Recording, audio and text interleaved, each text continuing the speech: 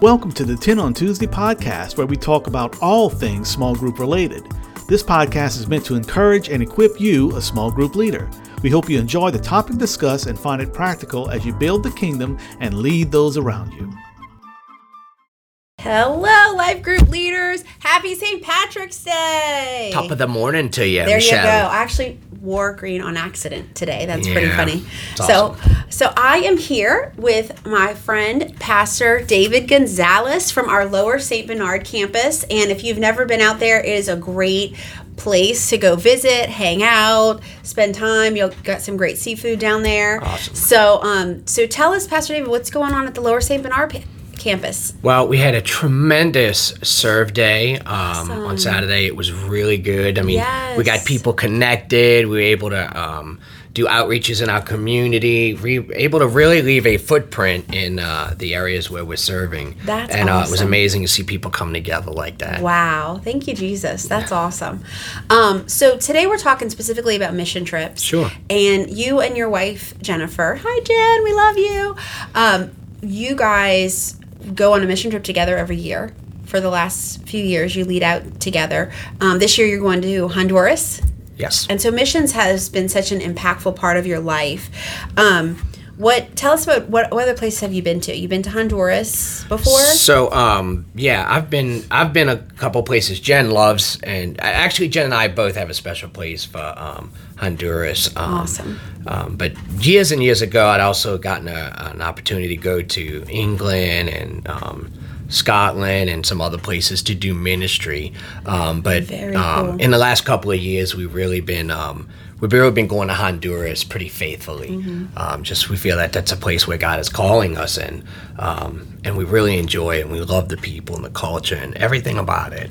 Wow. So when you've traveled to Central America and to Europe for missions or for ministry, how has that changed your worldview? So the one thing I always have to realize in our team is we have to, we're just so accustomed to living in the United States that we have to like almost deprogram ourselves to thinking that everywhere we go is not like where we're living. Right.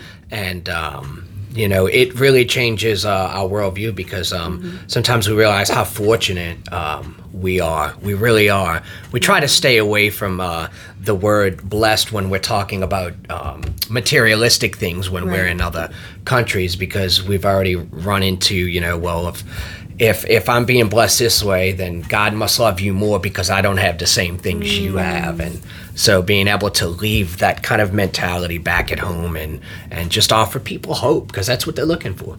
Wow. So tell me a little bit more about that. So when you're talking to people in another area, but I think even in our day-to-day lives. Sure. Because we all, as leaders, run into people that are going through a really hard time, that are in a really bad place. Sometimes it's us. And so when people say, I'm blessed, it really could almost take that negative effect of, okay, well, you're blessed, but I'm not. Right. And so how do you say it?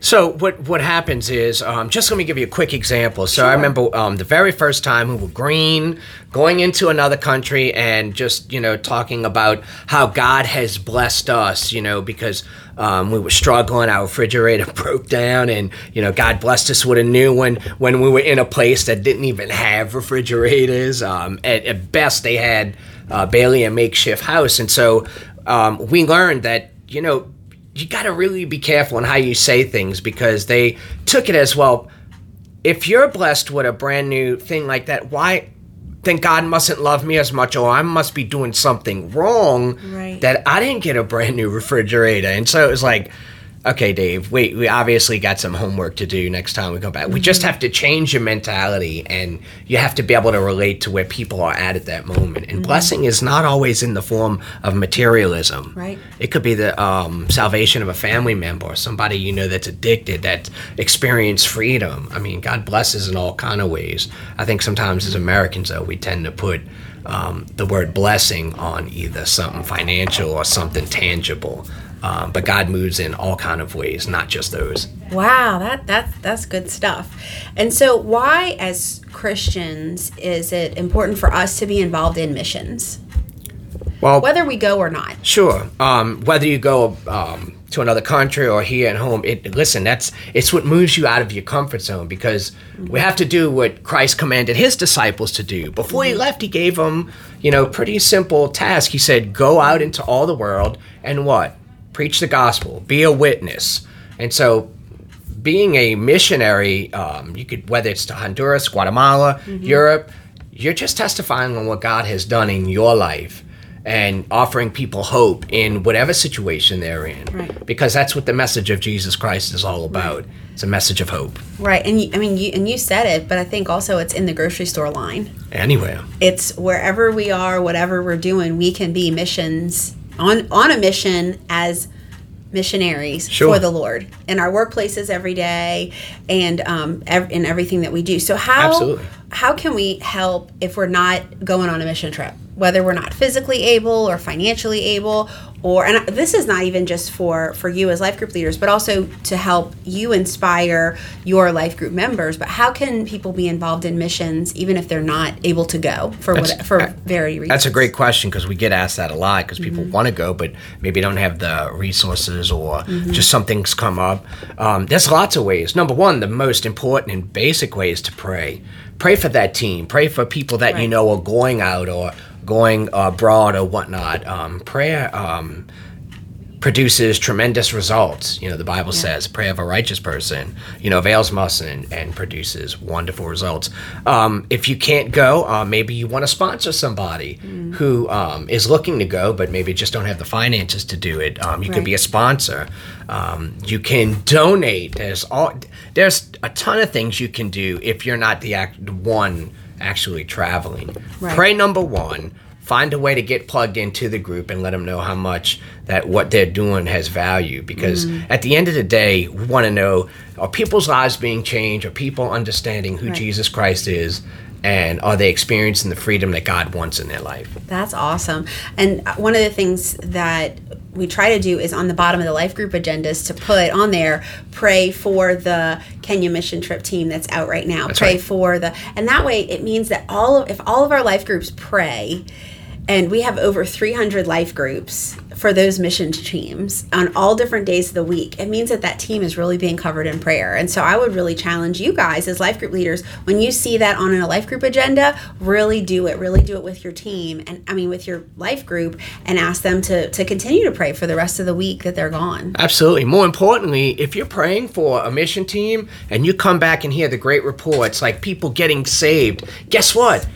As a prayer warrior, you had a hand in that. Yes. You absolutely, you get the credit for that as well. You get your little crown and your jewel. God is no respecter of anything or anybody. Yeah. And prayer goes a long way. That's awesome. So this year we have Honduras mission trip that you're going on. I'm going on the Kenya mission trip. We've got two mission trips to Guatemala. We've got a mission trip to Dominican Republic. Like, there is something. We even have our Houston mission trip, which is awesome for the teenagers. They go work with my sister, and so it's awesome.